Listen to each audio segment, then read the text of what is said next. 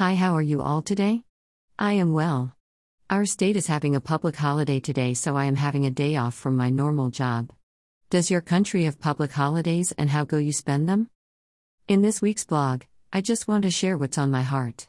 I hope it will help others too in the season we are in. First, lockdowns in my country are over and we are being told to live with COVID. Both my husband and I have had it, and let me tell you, the fatigue is not nice. It drains you. So what do I think about living with the virus? The one big advantage is that we have our freedom back. We can go where we want and do what we want, which is great. I feel like I can start planning for the future and believing God for where He wants to take me. And there is a big but. I realized yesterday in church that I was limiting God in my believing. I was literally putting conditions on my believing.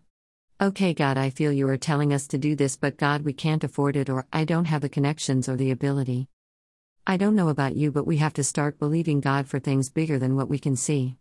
If our believing equals our seeing, that is not faith but sight. Faith is when we trust God to bring those things to pass that are too big for our current believing. Some examples in the Bible are: Noah built an ark when he had never seen rain. Isaac planted a crop in the middle of drought. David fought a giant who the Israelite army was scared of. Ruth went with her mother-in-law although she was an outcast. Mary gave birth to Jesus even though she was a virgin. These are all examples of miraculous things happening when people, just like you and me, choose to believe in a God that is much bigger than what we can see. So how about you today? Are you like me in limiting God? Let's be like Peter, who steps out on the water and walks just because his eyes were on Jesus. Where are we focused? On what's around us or on who lives inside us? God loves us so much, and Jesus came to give us an abundant life in Him.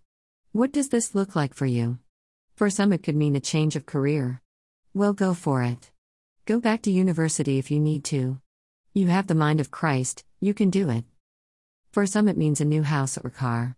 Well, believe God for it, but make sure you are looking after the one you already have been given. Maybe it's a baby.